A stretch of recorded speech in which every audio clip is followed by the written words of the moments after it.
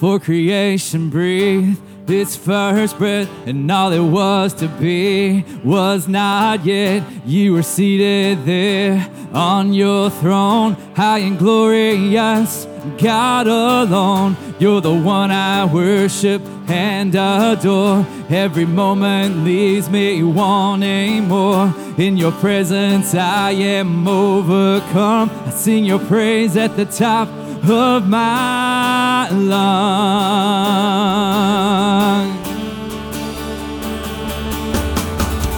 Yeah,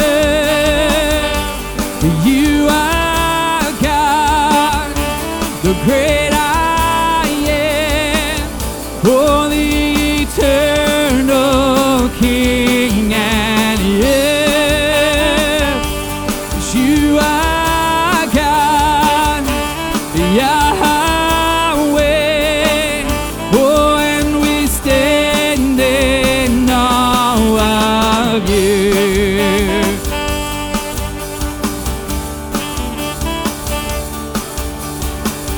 What is man that you would know our names? Who are we to receive amazing grace? My debt is paid and I have been set free. I stand secure, righteous, and redeemed.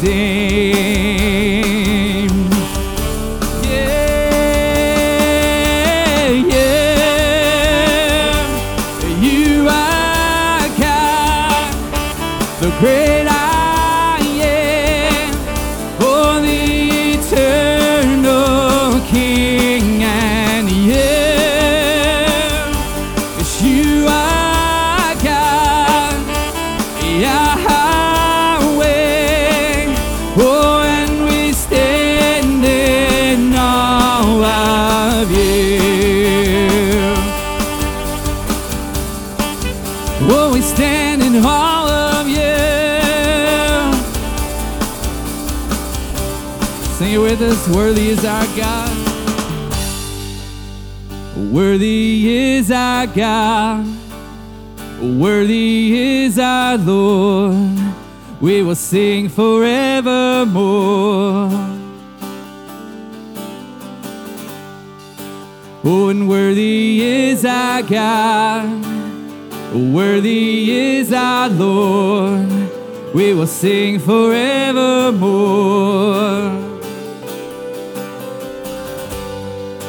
Oh, and worthy is our God. Worthy is our Lord. We will sing forevermore. Worthy, worthy, yeah. Oh, and worthy is our God. Oh, and worthy is our Lord. We will sing forevermore.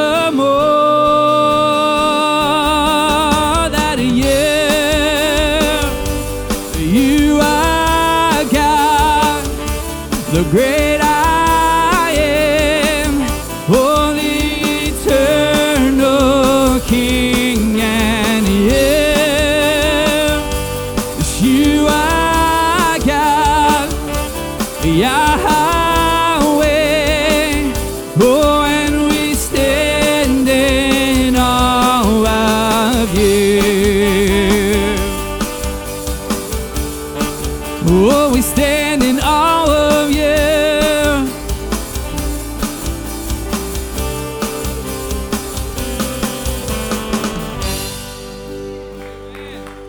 Well, good morning, Carpenter's Way. It's good to see your faces. If you're in the room, if you want to stand and worship with us, you're more than welcome. You do not have to, but we are going to do a really cool song here that you're probably going to want to stand for. But you don't have to. No, seriously, you don't have to. You can stand and worship if you want. If you're joining us online, just don't be a spectator. Join in with us. Bring your tire, bring your shame, bring your guilt, bring your pain. Don't you know that's not your name? You will always be much more to me. And every day I wrestle with the voices that keep telling me I'm not right.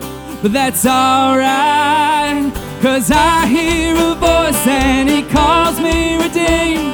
When others say I'll never be enough, And greater is the one living inside of me than he who is living in the world. Oh, in the world. Oh, in the world. Oh, and greater is the one living inside of me than he who is living in the world. Bring your doubts, bring your fears, bring your hurt, bring your tears. There'll be no condemnation here. You are holy, righteous, and redeemed. And every time I fall, there'll be those who will call me a mistake. Well, that's okay, 'cause I hear a voice and he calls me redeemed. When others say I'll never be enough. And greater is the one living inside of me than he who is living in the world. Oh, in the world. Yeah, in the world.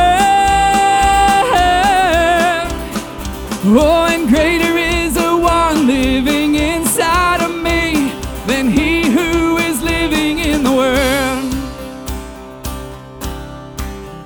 Oh, and there'll be days I lose a battle. Grace says that it doesn't matter, 'cause the cross has already won the war. Oh, I am learning to run freely, understanding just how he sees me, and it makes me love him more and more. Oh, there'll be days I lose a battle. Grace says that it doesn't matter, 'cause the cross has already won the war. Oh, I am learning to run freely, understanding just how he sees me, and it makes me love him more and more. Oh, and I hear a voice and he calls me redeemed. When others say I'll never be enough. Oh, and greater is the one living inside of me than he who is living in the world. Oh, in the world. Yeah, in the world. Oh, and greater is the one living inside of me than he who is living in the world. Oh, and there'll be days I lose a battle. Grace says that it doesn't matter, 'cause the cross has already won the war. Oh, and I am learning to run freely, understanding just how he sees me, and it makes me love him more and more.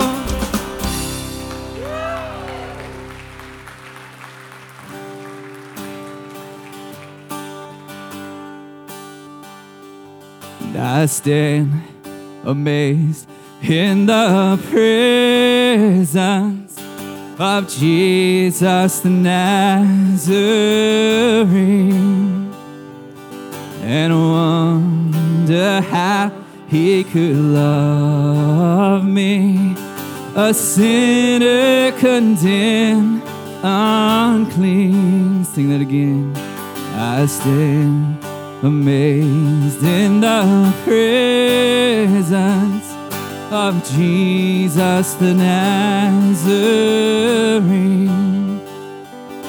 and wonder how he could love me, a sinner condemned, unclean. Singing how marvelous and how wonderful, and my song shall ever be. How marvelous, how wonderful is my Savior's love for me.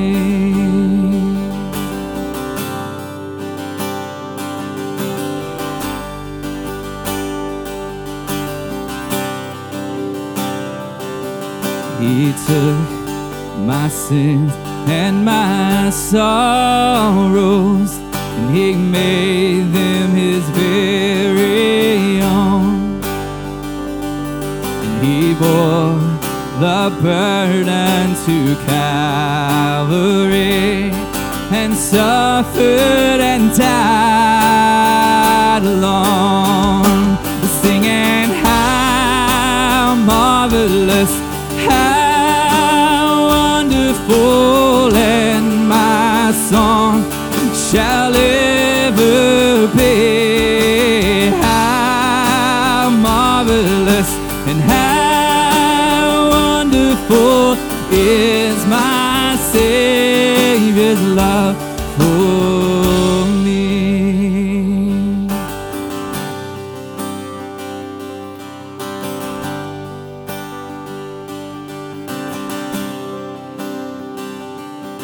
When with the ransomed in glory, His face I at last shall see. It will be my joy through the ages to sing of His love for me, singing how marvelous, how wonderful, and my song shall ever be. How marvelous, how wonderful is my Savior's love for me. Oh, we're singing how marvelous,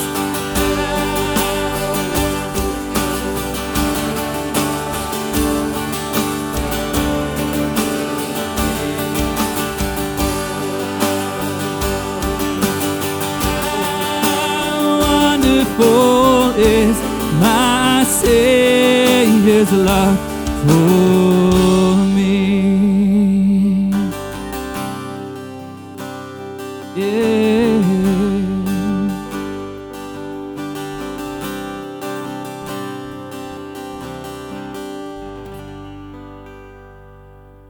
If you're not standing and you can stand, please stand with us as we read from God's Word. All praise to God, the Father of our Lord Jesus Christ. It is by His great mercy that we have been born again, because God raised Jesus Christ from the dead. Now we live with great expectation. And we have a priceless inheritance, an inheritance that is kept in heaven for you, pure and undefiled, beyond the reach of change and decay. And through your faith, God is protecting you by His power until you receive this salvation, which is ready to be revealed on the last day for all to see.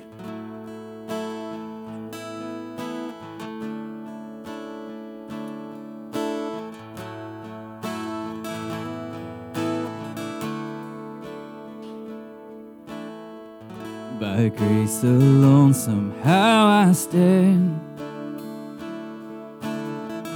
where even angels fear to tread,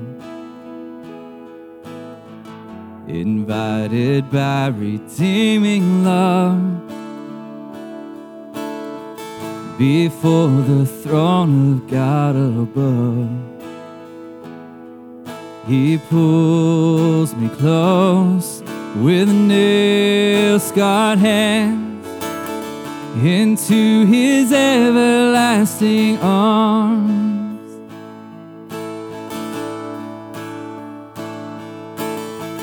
When condemnation grips my heart and Satan tempts me to despair, I hear the voice that scatters fear. The great I am, the Lord is here. Oh, praise the one who fights for me and shields my soul eternally.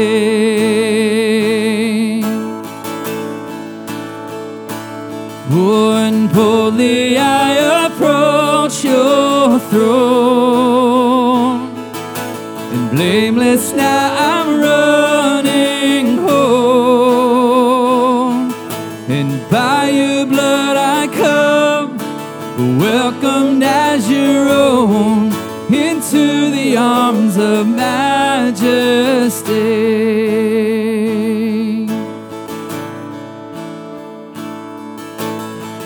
Behold the bright and risen sun, more beauty than this world has known. I'm face to face with love himself,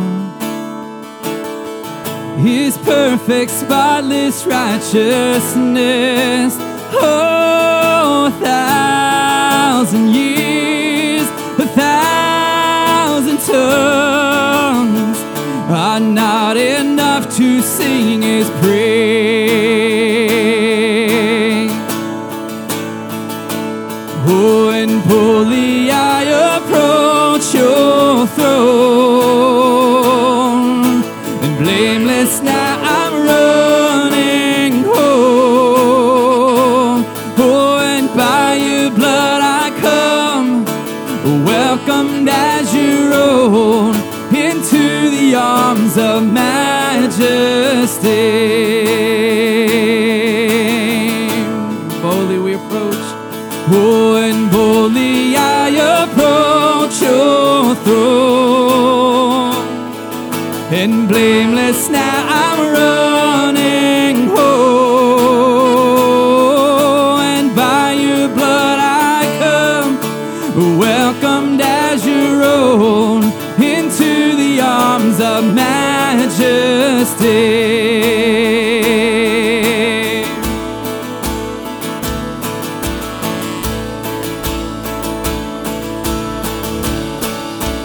Oh, and this is the art of celebration, knowing we're free from condemnation. Oh, praise the one, and praise the one who made an end to all my sin. Amen. Oh, and this is the art of celebration, knowing we're free from condemnation. Oh, praise the one, and praise the one who made an end to all my sin. Boldly we approach. Oh, and boldly I approach your throne, and blameless now I'm running home. And by your blood I come, welcomed as your own, into the arms of majesty.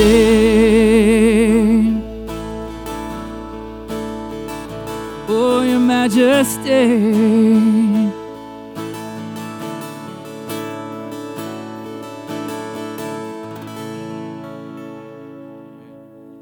Sometimes I'm strong, sometimes I'm weak, sometimes I fall in my wandering, but through it all, there's just one thing more precious than the air I breathe. Grace, amazing grace, unfailing grace that saves my soul.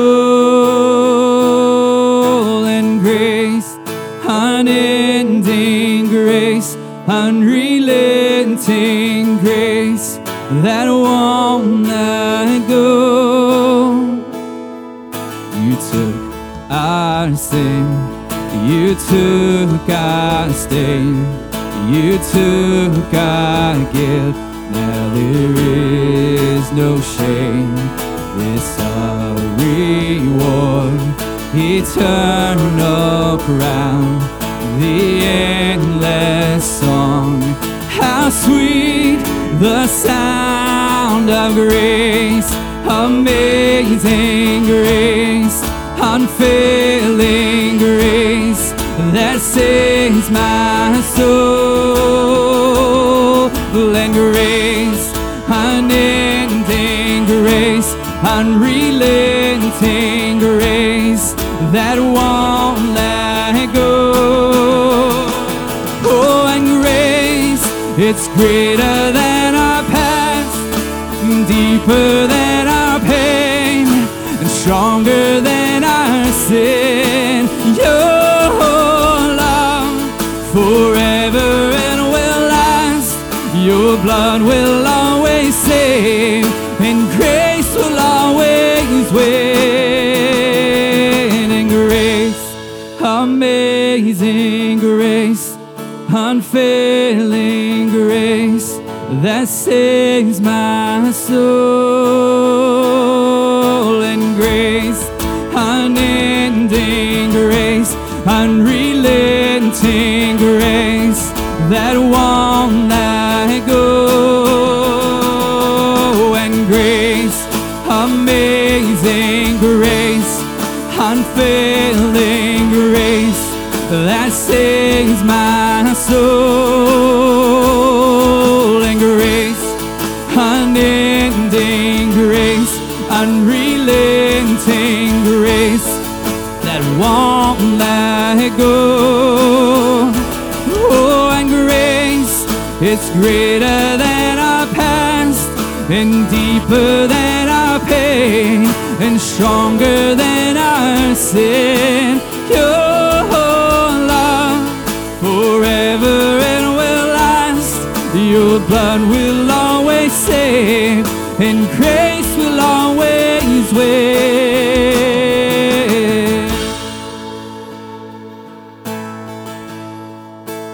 You guys throw that bridge back up there? That last part of the song. Just want us to kind of read through that, not necessarily sing it, just kind of read what we're singing here, because it's kind of a, go to the bridge. Grace greater than our past. Yeah, let's read that. Grace is greater than our past, it's deeper than our pain, stronger than our sin. Your love forever it will last. Your blood will always save. Grace will always win. Amen. Amen. Let's just thank you. God, we thank you so much that we can stand before you, as your word says, holy and righteous and redeemed. And it makes no sense because we know ourselves. We know what we struggle with. We know how we look at people. We know the thoughts in our head. But God, your word is very clear that you have adopted us, you've redeemed us, you've called us your own, and there's nothing we can do to change that. And God, I just ask, Lord, as we open your word this morning and Mark shares his heart of where we're at, and I just ask, God, that help that to become truth. Help it to become something that's not just words on a page, word on a screen, but something that is deep down inside, Lord, that there's nothing in our past that's greater than your grace. There's nothing that's going to overcome just your strong arm and saving us from sin. So we thank you. We praise you. In Jesus' name, amen. Amen. Well, good morning, church. Good morning. It is so great to be with you again this morning. We dropped my daughter off. Actually, she starts, I think I told you last week, she starts her new job in mid-September, but moved into this apartment this weekend. Julie's with her this week to finish decorating and all that stuff, and she's got a couple more Wednesday nights. She serves in our children's ministry through the rest of the month, and so you'll see her in and out a lot, but we did drop her off, and immediately my expenditures went down significantly, and so while I wept on my way home by myself yesterday, I celebrated as well. And I stopped at Denny's on the way home, and I ordered all the breakfast food I could get. I don't drink, I don't smoke, I eat. It's what I do. So I am, anyway, it's the Wilkies are doing well, and we're very thankful. And Julie and Annie this morning are beginning to look at churches and looking for a family to get involved in the Dallas area. And thank you for loving us. This is a big week at our church. If you are visiting with us or don't know this, you're going to learn something about us. We are very mission-minded. We actually believe that the reason we're still here is so that we can share Christ with others. And that's not just locally, but that's also internationally. And we have, we as a church support for tens of thousands of dollars, probably over $100,000 a year, we give to international missions. And about half of that goes towards the international work of missionaries that go out through the International Mission Board of the Southern Baptist Convention. But the rest of it, we have individual missionaries here. And one of the things that's been a neat opportunity for us through the years is to send teams to go work with some of those missionaries. And this week we have 2 teams going out. One is going to be going to Guatemala, and they are going to leave on the Brazil on the 22nd and Guatemala on the 23rd. So that's the end of this week. So at the end of the service, we're going to ask them to come in the middle of the room, and we're going to pray for them because we want God's protection on them and then His fruitfulness, but also that they learn. I was asked this morning also to mention that if you bought a Guatemala shirt, they're in, they'll be at the table after. Anyway, just be praying for them this week as they go. You know, there's a lot of sickness out there, and with the world being what it is, it's hard to get on a plane when you're sick. So please pray for the health of those that are planning on going as well. I do want to mention that if you are a carpenter, if you're here even visiting and you want to be prayed for, man, it's a privilege to pray for you. And there's several ways that you can make us aware of a prayer need. Number one is between these 2 doors on the back as you leave, there's a prayer wall, and on that table is 3x5 cards and tape, and you just write your prayer down there. You can leave it anonymous if you'd like, and you can just stick it on that wall. And what we ask is if you're a child of God and you walk by that wall and you see something on there, just grab it. And then put it on your steering wheel this week or on your mirror and just pray for that. Recently, there's been some people praying about going off to college or moving out of town and looking for a church. These are real things that people are concerned about. Another way is you can call the church office or email us and just let us know that of a prayer need you have. And Dolores will put it on the prayer guide that comes out every Friday in digital form. All of our information now goes out digitally. We really don't intend to bring bulletins back into the worship center because we actually think more of you are reading it online. Thank you. But second of all, so we send out on Fridays the bulletin as well as attached to that is our prayer guide. And you kind of look through there and see what's going on. But there's another group that I want to keep letting you know about. Sometimes if you're in a car accident or your family or you've got a kid or something tragic's going on and you need prayer immediately, you can call Dolores day or night or text her. And she'll send out, we have an urgent prayer group that's through text messaging. You may have remembered if you grew up in the church, the prayer chain. This is our updated version of that. And day or night, there's about 45 of us, I think, on that list. But take advantage of it. If you have an emergency and you need prayer right away, don't be afraid. That is for emergencies. But if you have that, please let us pray because we do care and we want to support you. And especially if you're new in town and you're just trying to look for a church and you don't have somewhere right now that you've tied into, we would love to minister to you while you're waiting and while the Lord directs and guides. So that's kind of what's going on. If you are visiting Carpenter's Way regularly and you're kind of like, I don't know if I want to become a member, but I'm here, we want to let you know at the table in the Welcome Center, it says, Welcome to CW. If you'll stop there as you're leaving this morning, there are little cards in there, and my dad and my Karen will be at the table, and you just fill that out so that we can put you on our list and you can get that information from the church. Because there's often updates that we want to make you aware, and we'll keep you, as we're able to, we'll keep you informed of our mission groups and stuff like that. So anyway, that's pretty much what I wanted to share with you this morning. So let's jump into this. So you see behind you that we still have the study of 1st and 2nd Peter logo that Jeff made for us behind you because I want to answer a question I get a lot. As we have been going through 1st and 2nd Peter, and actually before that, I've talked a lot about Jesus' words, seek first the kingdom of God. And some people, while I try to be clear, that doesn't mean we're not responsible for this country or we're not responsible for our families or we're not responsible to care for our neighbors. The truth is, first and foremost, we should seek the kingdom of God. That was Jesus' teaching. And so through our study over the last couple of years, I've been getting a question periodically okay, so what does God want us to do? I mean, I see it in Scripture, what you're teaching, but what does God want us to do while we're here? We're still here, so what do we do? And so I'm going to answer that question this morning. I want to thank all of you that saw the title of the message, What Then Shall We Do? And said, I'm finally going to learn what I'm supposed to do with my life. So no, it's not that. Thank you for the jokes. You're not as funny as you think. But I do love the communication. And this is going to, while we finished 1st and 2nd Peter last week, and I want to thank you for all the feedback I've gotten on 1st and 2nd Peter. I've heard from a lot of you. And then this last week, I encourage you to communicate with me, and you can do it through email or text messaging or calling. And this last week, last Sunday, our worship team led us in the Apostles' Creed, and most of you are Baptist or come from non-traditional backgrounds, and you've heard of the Apostles' Creed, but you never read it. And it was the traditional one, so at the bottom it said, I believe in the Holy Catholic Church, and that didn't freak anybody out, but it did create questions.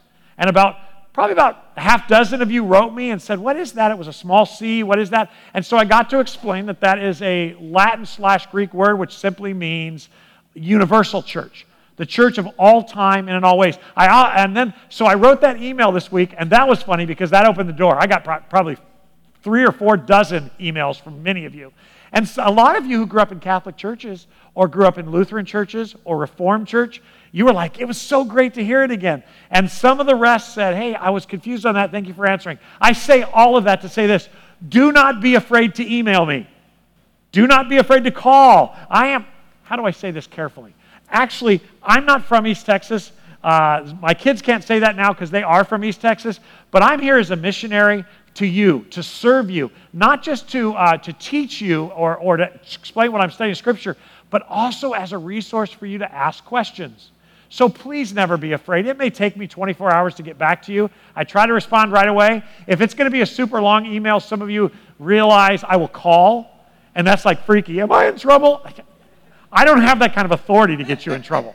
It's always funny when people say that, oh, the pastor's calling, shouldn't text. I love that. That's like my favorite. Don't be afraid to ask. Sometimes when we're up here, we just forget to explain it. And last week, we did the traditional Apostles' Creed, and we didn't really explain why it's significant. There are very few passages of Scripture that go through all of the theology that we believe, our core theology. So the creeds were written, the Nicene Creed. The church fathers wrote a few documents that the evangelical church, the Bible-centered church at that time, agreed on. And out of that came the Apostles' Creed. The apostles didn't write it, but it basically is called that because these are the tenets of our faith.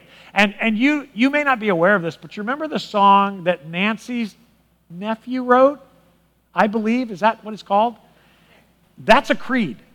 It's just, we believe. It's a great song. And then I think there's another band that has one like that. I think it's off of the Apostles' Creed. And I don't know if Zach mentioned it to me this week. But what these do, what writers do is they summarize what is the core doctrines of the church. The Trinity. Our God come in human form, was born, lived, died, rose again on the third day. So that's what creeds do.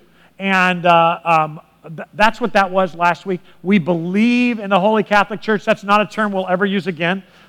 Although I like to talk. I had such great conversations last week. Many of you had these conversations with me when I was moving my daughter or watching on the other side. We had some movers help us that we hired. But we were answering those questions, so please don't be afraid to ask. It is a privilege. And I do want you to know that I walked away last week. Josh is the one who brought that in. I didn't know until right before the service we were going to do it. But I want you to know that what I'm walking away with is I need to work better at letting you know that what we believe is not new. It's not American. It's been around for 2,000 years. It has been affirmed from the apostles, affirmed by the fathers of the church, and they are respectable and they're worthy of study. From Martin Luther to John Calvin. I know some of you just freaked out because, are you a Calvinist? I just think he wrote a lot of great stuff. And by the way, all of the people that wrote great stuff, they're all fools, just like David, just like you and me. So there's some great stuff. So anyway, thank you for writing me. The only thing I want to say about that is please keep writing me. I'm not really here to reach Lovegood for Jesus. That's your job. My job is to encourage you in your faith. And one of the things today, one more thing, and then I'm done with this. One of the things that I think it's really important for you to know as our pastors and churches are falling left and right, people that we lean on, like Robbie, though if you don't know who I'm talking about, don't worry about it. But some of the Hillsong stuff, as people that we kind of went, man, that guy's a great teacher, and then we find out that he's sleeping around or whatever, I think you just need to be aware that this truth has been being taught for 2,000 years.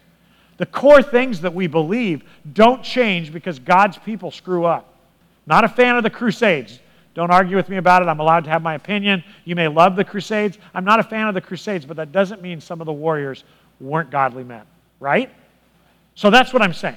So thank you for those who emailed me. Thank you for those who emailed me after.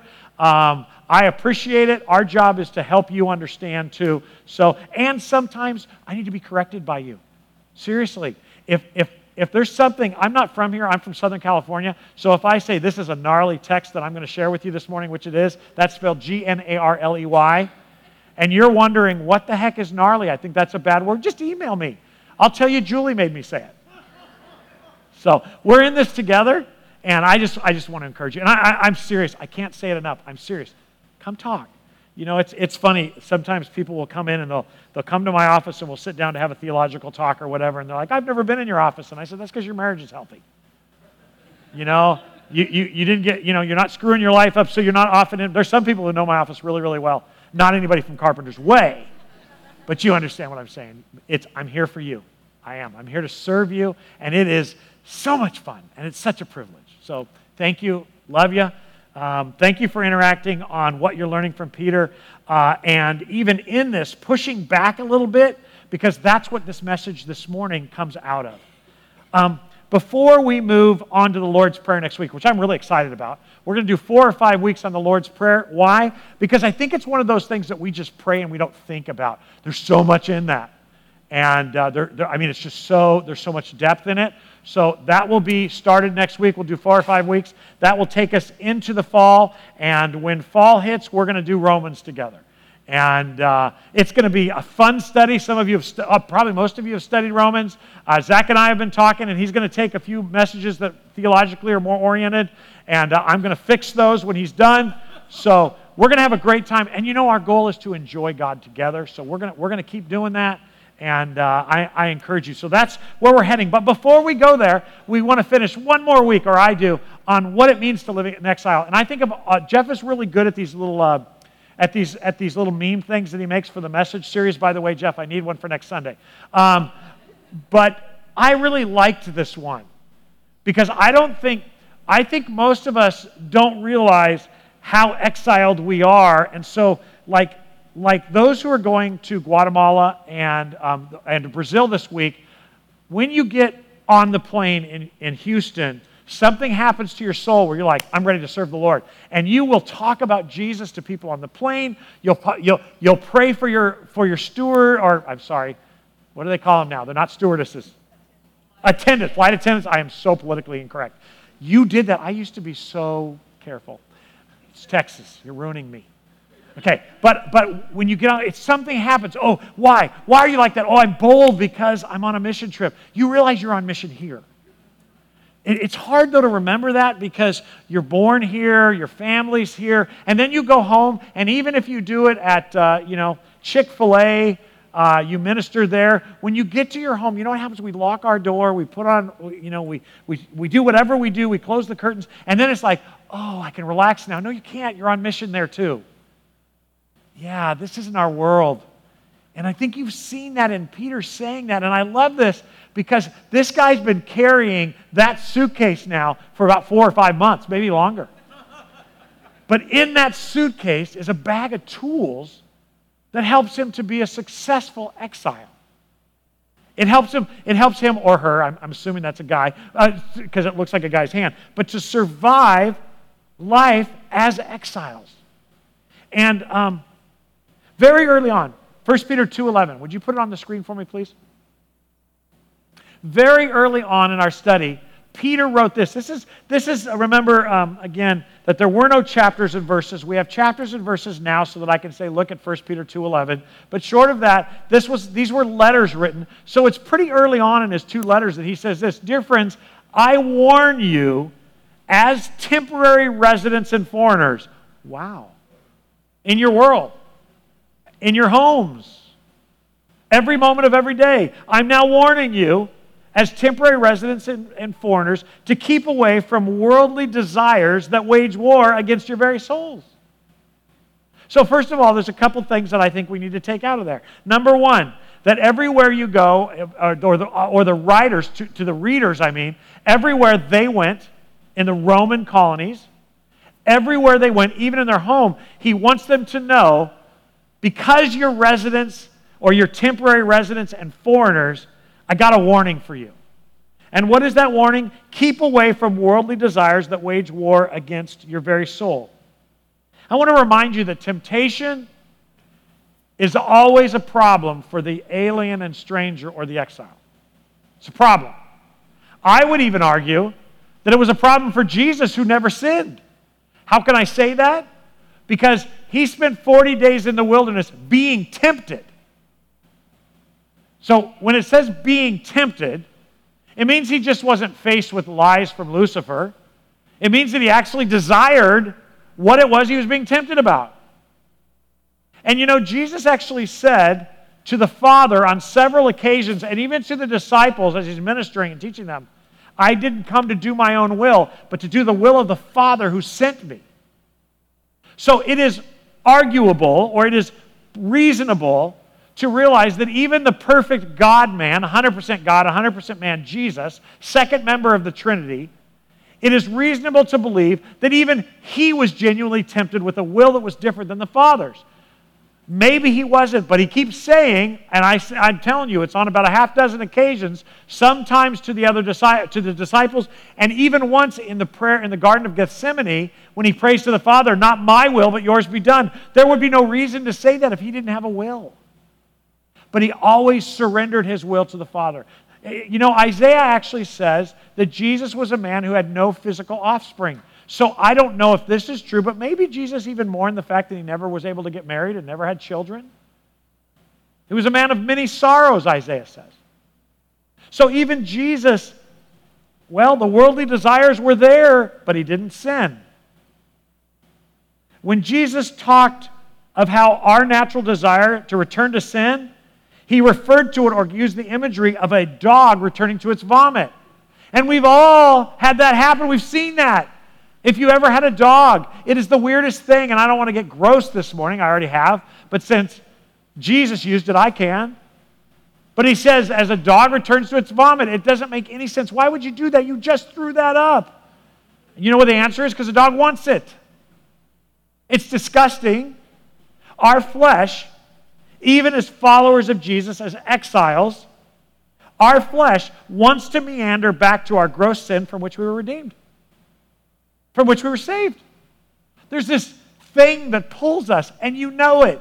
Because you could have a great morning with the Lord and a worship, and you can go out and have the perfect lunch, and as soon as you get home this afternoon, you will have a desire to do something that doesn't honor the Lord. Maybe you go off on your spouse, or, well, he deserves it, or she deserves it because of this or that. But there's this desire, you watch the news, or you post something that's ugly. And I just want to say that you can post political thoughts, but you can't make fun of the looks of the people that you don't like. That has nothing to do with godliness, and you act like the world, so stop it, right? And by the way, I'm not just talking to conservatives here. I'm talking to those of you who are liberal and constantly post about how we need to show affection and respect for each other, and then you post something. It's not good. It's not godly. That doesn't reflect the value system of the kingdom, but I want to post that. I know. Me too. I really, really want to post it. I had somebody last week talk to me about politics, and I gave in. It wasn't pretty. It didn't change anything either. It just made me feel better, like a dog returning to its vomit, and then I felt gross. Because there's freedom in that. God, I want you to think on this, okay? We like to think of salvation as predominantly or simply removing us from being under God's judgment or hell, right? But it's actually a lot more than that. God is also saving me as I surrender control of my life to Him and I push away from those worldly desires that wage war against my soul. God is protecting my marriage. He's saving me from a destroyed marriage. He's protecting my ministry.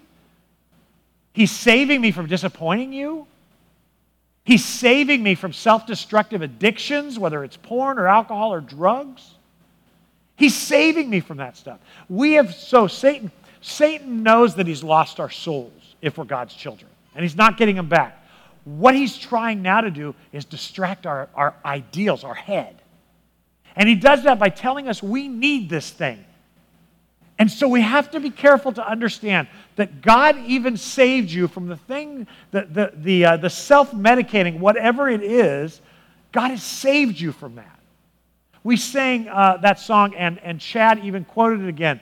The thing about, what's the song about grace that we quoted at the end? What's the name of that one? Grace greater than my sin. You don't remember? Okay, me neither. The thing that's so cool about that song is it has this mojo, and music has mojo, but it has this mojo of never ending. It's like a cycle. It's like a stuck cycle. Grace greater than my sin, greater than my past. And it just keeps going. And it even talks about how this grace is tenacious. It doesn't use that word, but that's the idea. And the truth is, God's grace is tenacious, not just to keep us out of hell, to keep us from His judgment, but also it's tenacious to keep us from self-destruction. Well, why didn't it keep me from self-destruction? I got saved when I was 7, and when I was 15, I went to jail. Because you chose your flesh over God. That's what we're warned about. I warn you as temporary residents and foreigners. And as I try to have a practical conversation with you today and try to answer a lot of the questions I've gotten, please bear with me because I'm going to rabbit trail a little bit. And I want to just say that this culture, as Satan takes us down, excusing our sin, this culture has a tendency to say, and it's even in some of the church or in some of the excuses that Satan gives us, well, I was born this way. Can I just be clear? Everybody's born this way. Everybody. If you have same-sex attraction, I don't care. I'm not going to argue with you whether you're born that way or not, but it doesn't make sin okay. If you're born with an inclination towards young girls, it's not okay when you're 70 to be investing in that. And I know everybody just goes, I agree with that, Pastor. Of course it's not okay. And yet, we want to excuse same-sex attraction or transgender frustration or whatever, and we want to, and I'm not even arguing whether that's normal or not. I'm simply saying, please don't excuse your sin because it's your sin while bashing everybody else's. You may be inclined to be grumpy. Doesn't make it okay. You may be inclined to gossiping. Is everybody looking at something? Did you just raise your hand? Come on up here and repent, young man. We will hail you. But it's true. We all got a thing, right? Yeah, and you know what your thing is. You know what your public thing is, and you know what your private thing is. And the truth is, we're all inclined like that. And the world wants to say, well, you need to accept our brand of sin because it's natural. Well, what they're missing and what the church is forgetting is we know from Scripture that all sin is natural. Adam and Eve introduced us to that. And through the male line, Romans says, and we'll get there in our study of Romans, sin is passed down from generation to generation. That means I'm inclined to whatever feeds my flesh. That doesn't make it okay, but that's why he's warning us. Because we are temporary residents and foreigners. Keep away from the worldly desires that wage war against your soul. You have been saved from hell if you have accepted Christ's offer to forgive you. It's done. But you have not been saved from self-destructive sin. And while God is gracious, your wife or your husband is not. While God is gracious, the spouse of the person you murder is not. The world is not. Your reputation is not forgiving. It's not gracious. And we learned at the end of 2 Peter that it is very important that we prove that we're for the real. Not to God, He knows, but to the people we want to minister to. It's not okay to be a jerk on an airplane or in a restaurant because somebody doesn't treat you the way you think you should be treated. It's also not impossible to find a way to fire somebody if you're their boss in the name of Jesus. There's great resources to help you do that. But the truth is, if I hire you to fix my air conditioning at home just because I'm a child of God, I'm not letting you steal the copper out of it without you going to jail. But there's a way to minister through that. Well, how do you know what it is? The Holy Spirit lives within me. He'll help me. It's not, you're going to get yours. It's, you need help. And I can't define them all, but you must understand, men and women, we must understand that as exiles and foreigners here, there's a different life. And Peter's first concern was that we stay away from the flesh that pulls us into living like we're not saved. In Colossians 1:13 and 14, look at this verse. We have been rescued from the kingdom of darkness, and God has transferred us now into the kingdom of His dear Son. Think of that. You've been rescued from this mess that you find frustrating. You've been rescued from this. Why? Because you need to be rescued from this. What does that mean? It means God has taken you and I, and He's transferred us into His kingdom. That's why we're exiles and foreigners and strangers here. Because my identity is Jesus. My citizenship is heaven. This is my temporary place, and we have to really buy into that. How did He do that? He purchased our freedom and forgave our sins. In Ephesians 2, and Adam, are you in here? Pastor Adam, I thought I saw you. Where are you? Okay, Adam, pay attention here because I'm going to read Ephesians 2, which is his favorite chapter. Listen, young Padawan, smart aleck, fill-in preacher. There might be a reason why I quote all the time Ephesians chapter 2, and if you paid attention, you wouldn't make fun of me when you're preaching. For the rest of you, Adam used to be the youth pastor at Carpenter's Way. It was a fantastic year, and he thinks that when he gets the pulpit, he gets to dog me, and I'm just being clear. You get that. Enjoy your hour, buddy.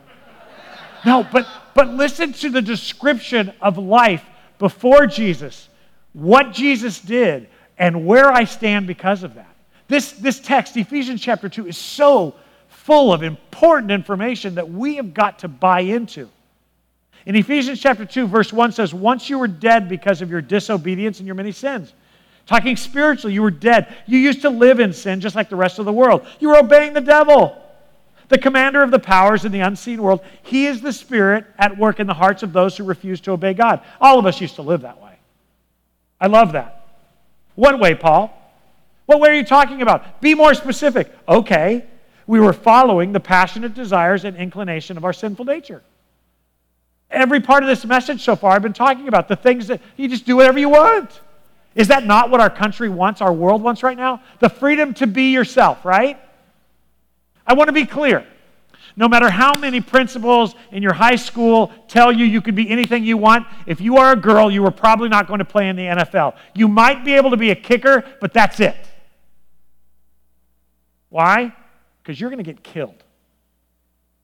I could go off. You know what I'm talking about. You can't be anything you want. If I choose today that I want to be president of the United States, the chances are probably pretty good today. But I can't be, as a child of God, as a created being of the Creator, God created me to do something. And I think it's completely crazy, because as you know, when I look at my story, I would have never guessed that I study the Scriptures and teach every week. I couldn't even read into the 6th grade. they hadn't even really gotten into inventing dyslexia yet and all the things that I could read words, but I couldn't understand. And I've told you this before, so I won't spend much time there. But here's God of the universe going, I'm going to make him a pastor. What? And I'm going to send him to the Bible Belt.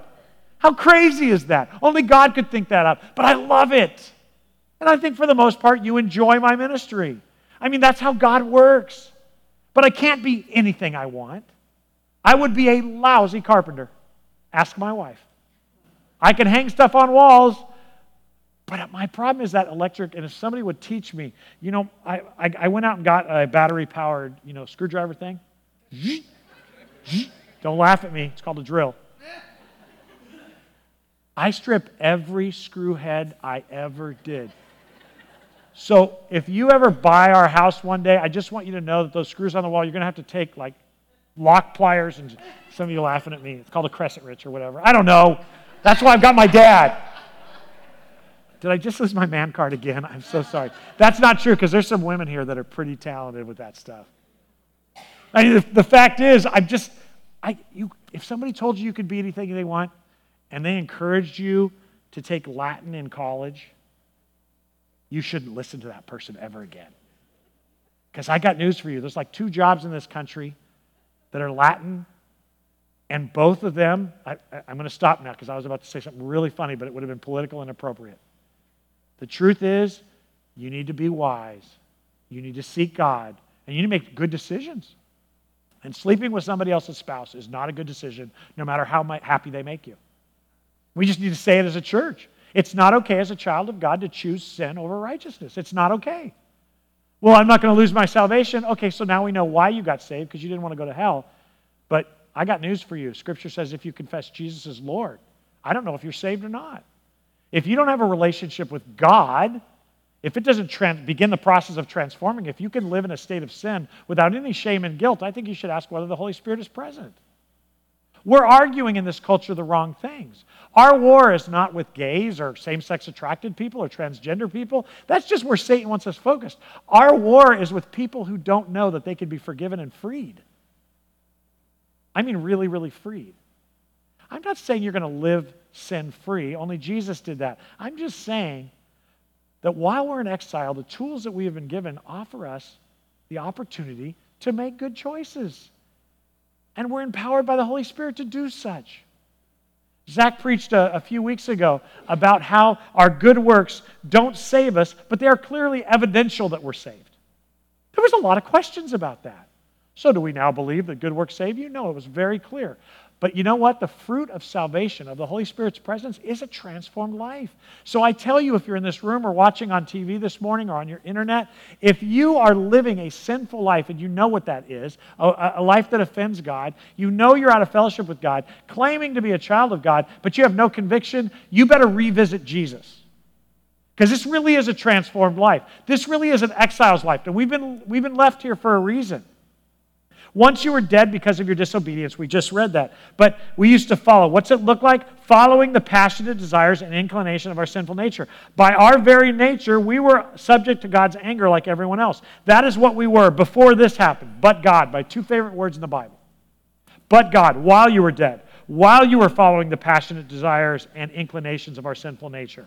But God, so rich in mercy, and He loved us so much that even though we were dead because of our sins, He gave us life when He raised Christ from the dead. It is only by God's grace that you've been saved. So my friend who's not Christian, who's just checking this stuff out, who want to know what the Bible says about what we believe, this ain't about the church, how the church teaches, treats you. This isn't about anything other than God. We're just a bunch of people who struggle with sin, who realize that we're standing accountable to God who has redeemed us. And we're trying to work through it. And we may treat people unkind, but God is working in our hearts. And there's a lot of us in this room that are going, I'm going to change the way I treat people because of how Jesus treated me. Which, by the way, is why we're doing the Lord's Prayer. Because we need to listen. There's this crazy prayer part that says, forgive me as I have forgiven others. So you're actually asking God to forgive you with the same quality that you forgive other people? If God forgave us like we forgive others, we should review the gospel, right? Because we aren't very forgiving. And the Lord knows that. So He's trying to help us to understand. God is so rich in mercy, and He loved us so much that even while we were dead because of our sins, He gave us life when He raised Christ from the dead. It is only by God's grace you've been saved, for He raised us from the dead along with Christ and seated us with Him in the heavenly realms because we are united with Christ Jesus. So God can point to us in all future ages as examples of the incredible wealth of His grace and kindness toward us, as shown in all He has done for us who are united with Christ Jesus. God saved you, Christian, by His grace when you believed. And you can't take credit for it. It's a gift from God. Salvation, you see, is not a reward for the good things we've done, so none of us can boast about it, for we're God's masterpiece. Makes sense, doesn't it? It's all God's work. The only work we participated in is believing. I accept your offer to forgive me. We are God's masterpiece. That's what we are now. Which, by the way, makes us fully different than the rest of the world who are not changed, who are not saved, who are not God's children, who don't have the Holy Spirit living within them. It makes us the weird ones. I know we're looking around, and because of the way America has been the last 200 years, we're looking around going, gosh, the world is getting bad. Let's be clear. This ain't our world. It's always been bad. It's always been sinful. It may not be bad and sinful towards your group like it is right now. But if you were African American, this culture was not good to you. And I'm not just talking about slavery. Watch The Help. That's all true stuff. If you're okay with that, then go back to what was done with the Indians or Native Americans. And I understand that countries take land and destroy things, and that America offered reservations for our Native American friends to live on. But you realize that and I've talked about this before, but you realize when we found gold on their land, we tried to starve them out. And we did. They ended up in Canada. That's not okay. That's evil. If you give somebody something and find out it's worth more than you thought, you don't steal it back. That's evil. And our country did that. And I'm not saying it's not a great country or a wonderful country. It's been really good to my people. But the truth is, if you were Irish, if you were Italian, it wasn't great when your people came. It was rough. Up north, we had the Polish club, and we had the Yugoslavian club, and we had the Russian club. These were all groups that during the 30s and 40s gathered together because culture was rough on them. They came here to work in factories. And culture, this is a tough culture. It's a free-for-all culture. And God wants to redeem us out of that. You see, we don't value people on their worth or on their wealth. We as children of God value people because God values them. This is an upside-down value system that goes against even our flesh. When you walk up to somebody and they got pins coming out of every part of their body and tattoos, and their pants are half down, and I pick on this one all the time, we don't have the right to sneer at them because that is an individual that Jesus died for. But it's hard.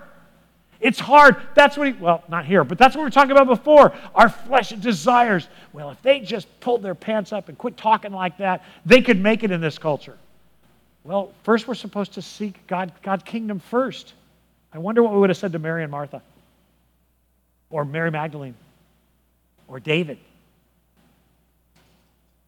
So he created us anew in Christ Jesus. So what are we supposed to do? So we can do the good things he planned for us long ago. So that's the answer. What should we do now? The good things he created for you to do. That's fine, preacher. That's one of those verses that I've heard, and amen, I'll do whatever he wants me to do. But his voice is silent. I don't hear him. I don't know whether to go to H-E-B or Walmart. They both have lousy parking lots. And they both make me sin when people cut me off. Which one does God... I don't know where to go to college. Where do I find a husband? Should I do eHarmony or should I do Match.com? Dear Lord, help me know today whether or not fill in the gap. You do the good things he planned. And the truth is, and this is where I want to be really practical in the next few minutes, this verse doesn't answer that question. Now that we're the weird ones, and assuming we accept that, we really are exiles and foreigners. And so we go to Scripture, and that's what I've done the last few weeks. You go to Scripture to see if there's a passage where God's people were exiles and what instructions he gave. Super practical instructions, and the answer is yes, there is one. And it's very helpful.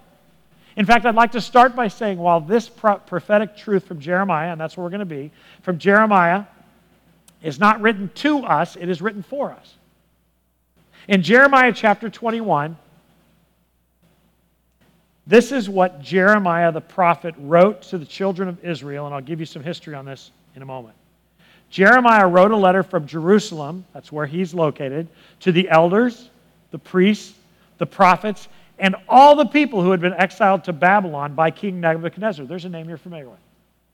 This was after King Jehoiakim, the queen mother, the court officials, the other officials in Judah, and all the craftsmen and artisans had been deported from Jerusalem. So he's writing this letter, he's already said, he's writing this letter to the people that Nebuchadnezzar had kidnapped and took to Babylon, and then he lists who they are. They're basically all of the Jewish leadership, from the arts and the craftsmen to the king. And he sends this, he sent the letter with Elisha, son of Shaphan, and Germa, it doesn't matter, their names, they were badly named by their parents. And when they went to Babylon as King Zedekiah's ambassadors to Nebuchadnezzar. So, bottom line, King Nebuchadnezzar of Babylon had overtaken the Hebrew communities in Jerusalem. This is their defeat, and he takes them captive.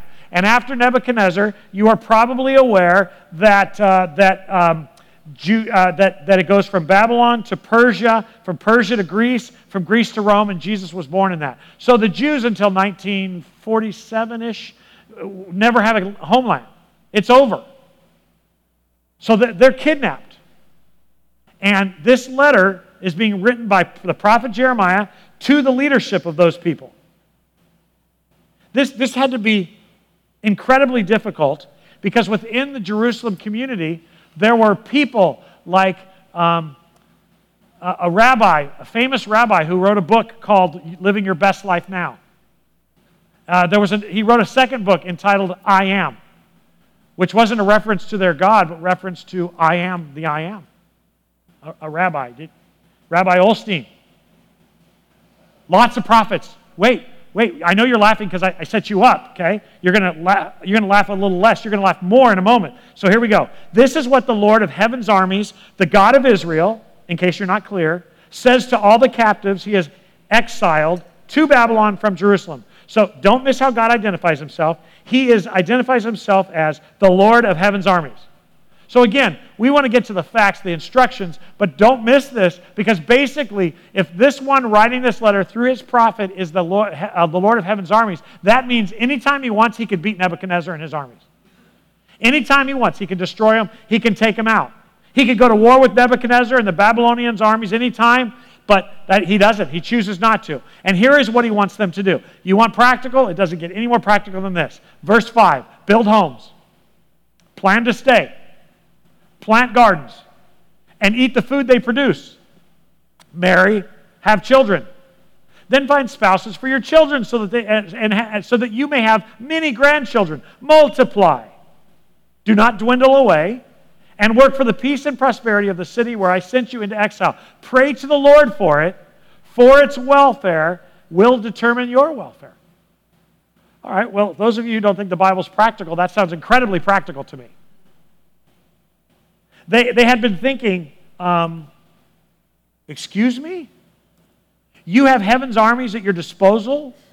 You're watching our kingdom be overtaken by the Babylonians, this wicked pagan king who's going to make us bow to him. And by the way, you remember the story of Shadrach, Meshach, and Abednego? It's because they wouldn't bow to him, they end up in the fiery furnace. Remember Daniel? It's under Nebuchadnezzar that he ends up out of Jerusalem. This is a wicked king. And the people had to be going, I thought we were your people. You know, the promised land thing? We just lost that promised land.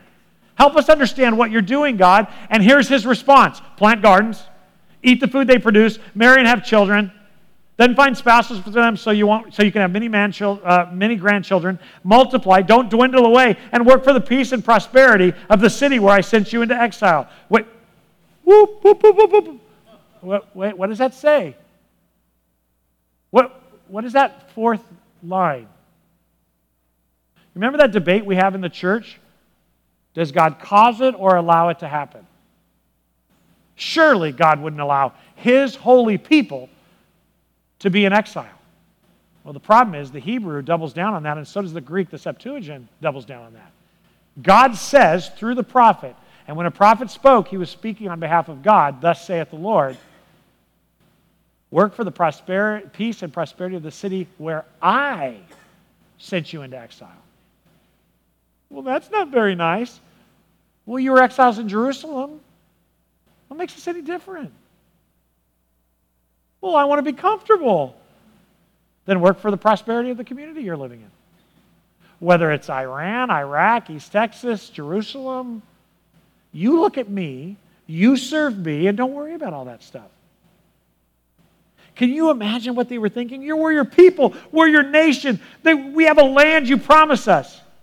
What the heck are you doing letting us be exiled, sending us into exile? I have no doubt that you can imagine how that must have felt because you're watching it every time you open the news right now. God's not going to let this continue. How do you know? Because that's not God's style. Have you ever read the Old Testament? Yeah, you're laughing. I love it. You're laughing because you're ahead of me, because we're all in the same place. I laugh when I read it, when I have those thoughts. Surely, God, you're not going to let this continue in the United States of America. And I can hear all heaven going, you need to review the Old Testament. By the way, that's why you need to read the Old Testament. Not because you're going to live by the old Jewish law, but so that you get to know who the God you call Daddy is.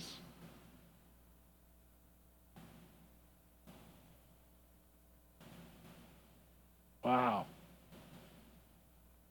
I know you can imagine how it felt. Jeremiah 29:8. This is what the Lord of heaven's army said, the God of Israel. Don't let, he says it again, what the Lord of heaven's armies, the God of Israel says, do not let your prophets and fortune tellers who are with you in the land of Babylon trick you. Do not listen to their dreams because they are telling you lies in my name. I have not sent them, says the Lord. Oh, that sounds like what Peter taught us. So Rabbi Olstein isn't speaking for God. This isn't supposed to be my best life, God. Your plan doesn't revolve around my comfort and happiness and self-esteem and wealth as a person. I'm seriously not the I am? No, you're not. Seriously, family, the Bible is incredibly practical. We just declare it unpractical when it says things we don't like. Maybe America has to fall to set up the return of our Lord. Well, I don't want it to fall. Well, when would you like it to fall? Grandkids? Great-grandkids? I don't know, just after I'm gone. I mean, if we really become that selfish, we should be the people going, I want heaven. I want your kingdom. I want your king to come. I want you to reign. I want to be behind you when the world is acting up. I want you to lead me on the white horse. That's the cry of a church that's been saved beyond hell, that is being saved from even now. And this world is going to hell in a handbasket, not because they're bad, but because they were born under the wrath of God. That's why it's going to hell in a handbasket. And just because we're inconvenienced doesn't mean that God's lost control or that Jesus is losing. We sang this morning in that same song, grace always wins. That's code for God always wins, and He will win. He may not win over Disney. He may not win over the political thing in the United States. He may not win over Russia or Ukraine, but He will win even if we die in the midst of the battle, because God wins. He can't not win. He is, by definition, the winner. And when we start thinking we're losing, we begin to question whether or not we trust the winner. Jesus didn't say, I am a way. He said, I am the way. He didn't say, I am a truth. I am the truth. He didn't say, I am a life. I am the life. The only truth, the only way, the only life. And church, we got to get back to believing that, not just here, but in here. So that when I want this, when my flesh is drawn to sin or anger, and most of you are not committing adultery, and most of you are not addicted to porn, and most of you are not addicted to alcohol or whatever else. We can pick the big ones that we love to talk about. But I would argue that most of us are inclined towards sin or anger or resentment or prejudice. No, not against black people, but against people who have their pants around their ankles. I don't want to see their underwear. So send them to hell over their underwear. Most of the time it's clean.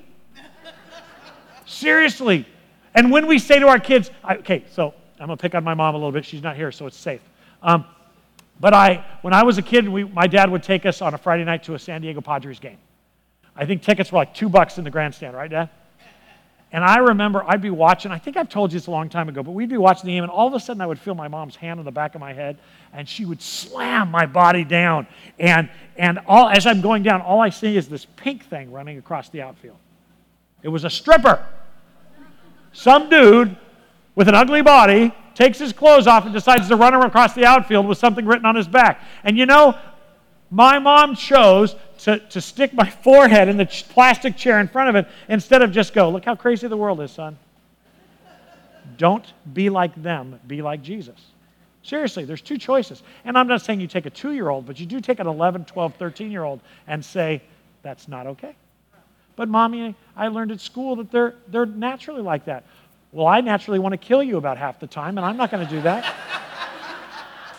We've got to teach our children, a little more practical here, when your kid that you think is the best baseball player in the history of the world, and they're in Little League, and they don't get to play first base because the coach is an idiot, maybe you should teach your kids you don't get everything you want. Because whether they play first base or not, and even if you're right, all you're doing is teaching them that they deserve what they want. And we do it in the church. And I'd like to say that even the church, when they build children's and student centers and worship centers for billions of dollars, all we're doing is communicating that you get everything you want. Come to our group because we're the funnest. We're the most exciting. We're the hippest. Well, when you go out in the world, and the world is the opposite of that, what we should be doing is obsessing over Jesus, not the building. We should be teaching our students to live holy lives, even if there's half as many of them, because we're not entertaining them, because they're not coming into the kingdom at fast rates. The best thing to do is raise 12 students who want to go out and share Christ because they're so convinced that they are exiles that they go out and share Christ with their friends. You want to change a school for Jesus? Get 12 kids completely sold out. 12 guys change the world. You want to change this country? It's okay to vote. I'll get there in a moment. It's okay to do all that stuff, but it's not going to be by having the loudest voice. It's going to be by actually having the most humble, loving voice. Instead of telling off your gay neighbor, how about going over there and eating with them? I don't want to expose my kids to that. That cat's out of the bag. So how about telling them that not only are same-sex attracted people in sin, so are two people that aren't married that are living together. Well, that's different. No, it isn't. Or grandma who gossips, still wrong. So we should stay away from them. No, honey. We should be in the midst of them as the temple of the Holy Spirit. And you're going, well, that's too much to teach. It's only because you're lazy. Hey, I'm with you. I want to thank you. One of the funniest things that's happened at Carpenter's Way is sometimes I forget when the kids are in here or not, and I'll use the word gay or homosexual, and a kid will say to his mom, what is that? And mom will drag that kid up and go, you teach them.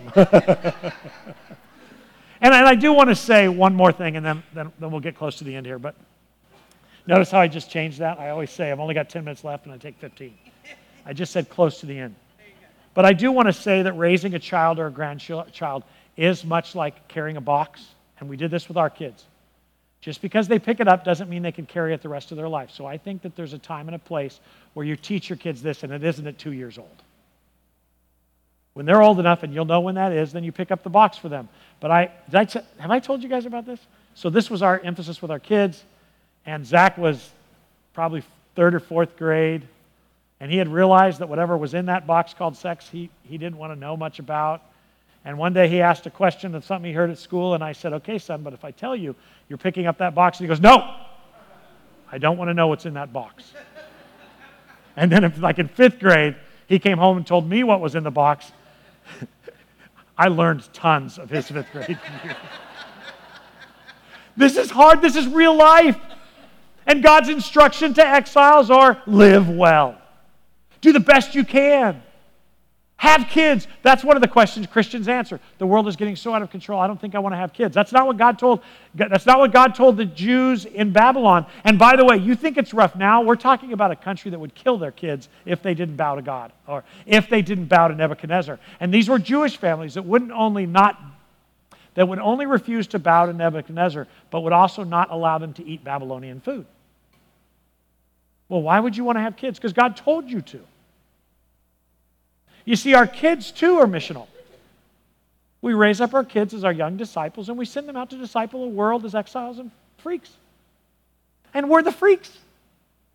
We really, really are. I know it's upside down and backwards for us, but that's because you've been changed. You don't even know how much you've been changed. You listen to Hollywood and people on the news, and you kind of go, these people are nuts. No, they're very fleshy. You're the nuts one. Why? Because they're just serving themselves. You're actually willing to die for others, just like Jesus. You know who was nuts? Jesus. Why would he die for a person like me? Because I love you. You're crazy for loving somebody like me. I'm different than you, Mark. I may be crazy, but I'm crazy about you. And he's crazy about them. When Donald Trump turned the Bible upside down and said Corinthians in that weird way, Jesus smiled and said, I died for that guy. Come on. Come on, Donald Trump. When this week our president struggled in the Middle East to put a sentence together, God felt compassion for that guy. He's not worried about our country. He's worried about that man's soul. When Nancy Pelosi takes communion and then promotes, abortion, God's heart weeps, not for the aborted child, but for her. For her. Because what does it profit a man to gain the whole world and lose your soul? So Pastor, what do I do? There's actually a section of Scripture written to you. Colossians chapter 3, verses 1 to 17, and I'll move through it quickly.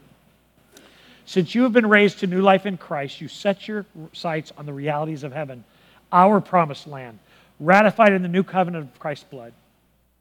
That's where Christ sits in a place of honor at God's right hand. Think about all the things of heaven, not the things of earth, because you've died to this life.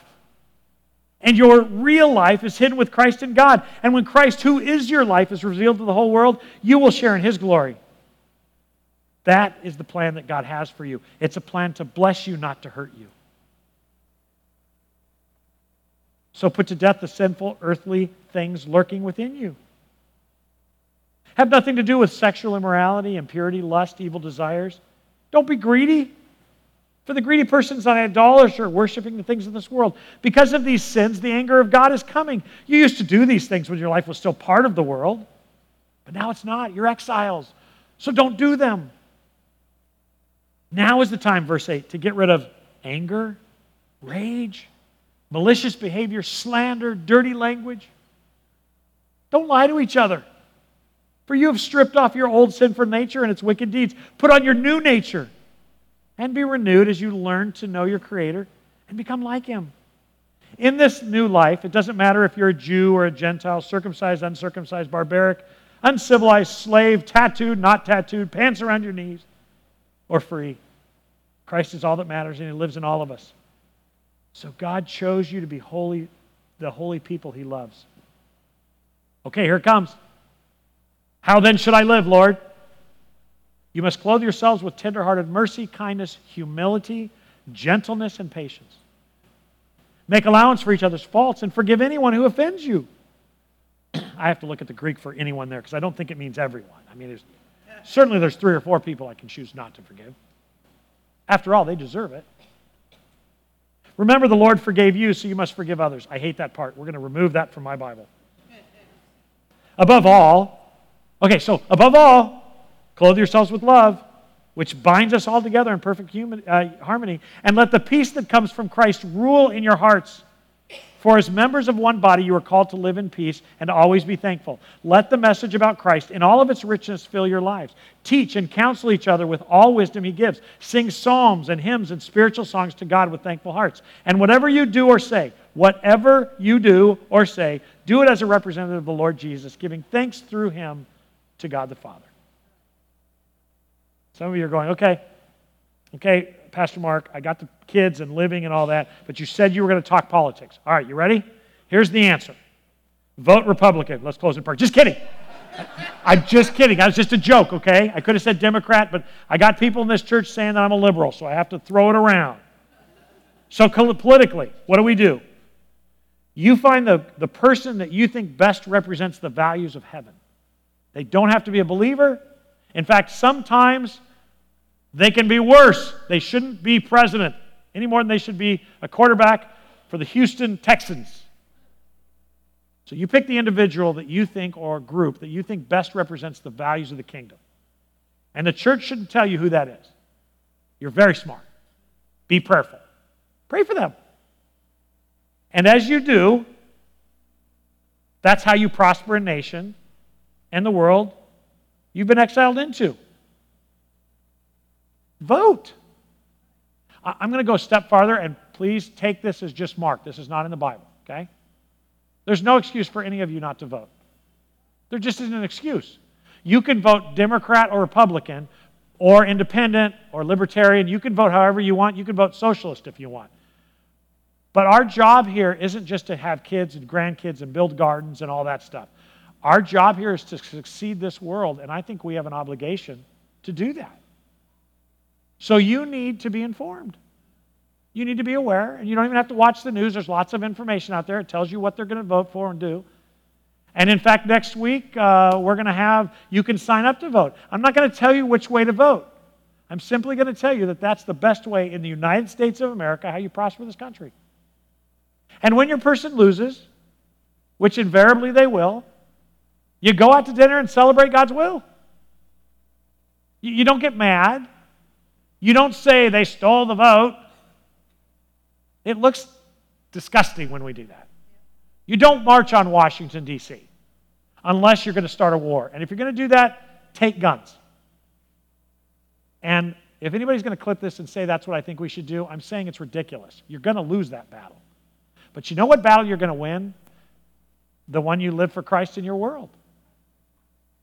as a teacher, as a parent, as a grandparent, as a neighbor, as a friend, as a person who shops at Walmart. Half those people don't like their job any more than you like seeing them there. So how about be the brightest part of their day? God, help me to bring hope into a hopeless world. You pay me well. So gas prices are up. I don't like to waste my money there, but at the end of the day, I've got money. I'm hurting for some of you who live dollar to dollar, day to day. You need help with your gas, you let me know, and we'll find help for you. And by the way, I'm going to ask you a lot more questions before I give you a penny, because it's accountability. But we're in this together.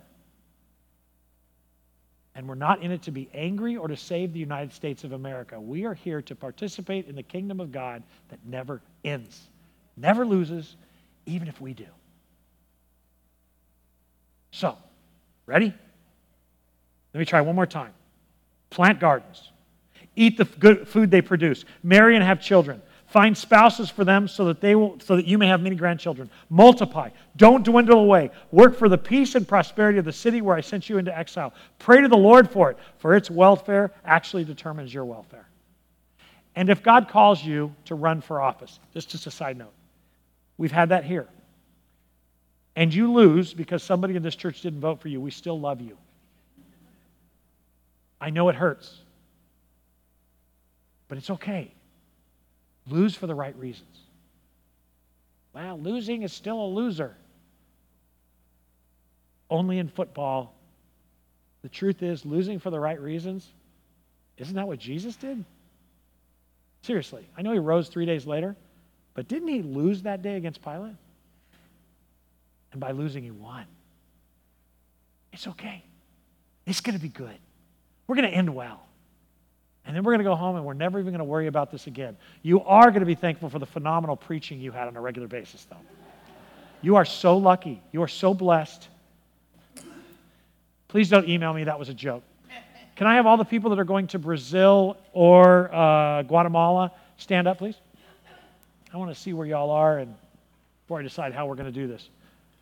I think what I want you to do is, would you guys move over to the middle aisle, and then Kip, you this middle here. Why don't you guys go to the middle over here, and then over here. If there's anybody over here, I can't see who that is. Oh, hello, Ruby. If you can be on the side, and look, I understand right now, you guys, that there is that with COVID and everything, we don't want to touch each other. But can we just kind of get around them, and if you can touch their back, and you won't get COVID, and we've got stuff out there. But we want to pray for these people.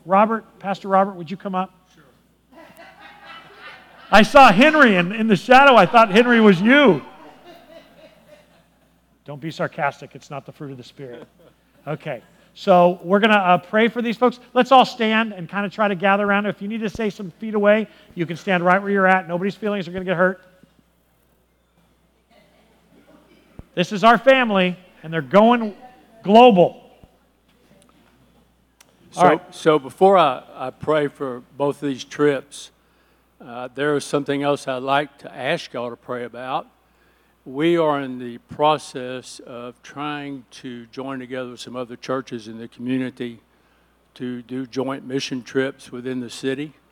And so I would like for y'all to pray for that, for peace between the churches, whatever may happen with that, that we feel like this is a great project to work on God's kingdom within our city and to share the gospel within the city. And if there's those of you that would like to maybe join together on a weekly basis to come together and pray for that, we would really appreciate it. So thank you for that, for praying for that. So let me pray for these two trips. Father, I just praise you for the opportunity to come before you and pray for these two trips that are going, the one to Guatemala and the one to Brazil. Father, first I want to lift up those that we'll be ministering to, that you would open their hearts now, that you would soften them to hear the gospel so they may come to know Jesus. But Father, not only for those that we'll be ministering to in those countries, but as we travel, Father, in the airport, on the plane, wherever it may be, that we would be receptive to listening to you to share the gospel with whoever you put in front of us. I pray for these people that are going on this trip, all of us, that you would use us as empty vessels to share the gospel with those that are around us, that we would be flexible, that we would do what it is you want us to do, that we would remember these are These trips are your trips, not our trips. So help us to be ready to serve you in any way that we can. I pray for the people that are going on the trips, Father, that you would take away the distractions of this week that's coming up. Father, that you would protect our health, give us safety on the trip, that you would guide us and direct us and bring us home safely. But while we're there, Father, I pray that we do your will and we would share the gospel with every person we can.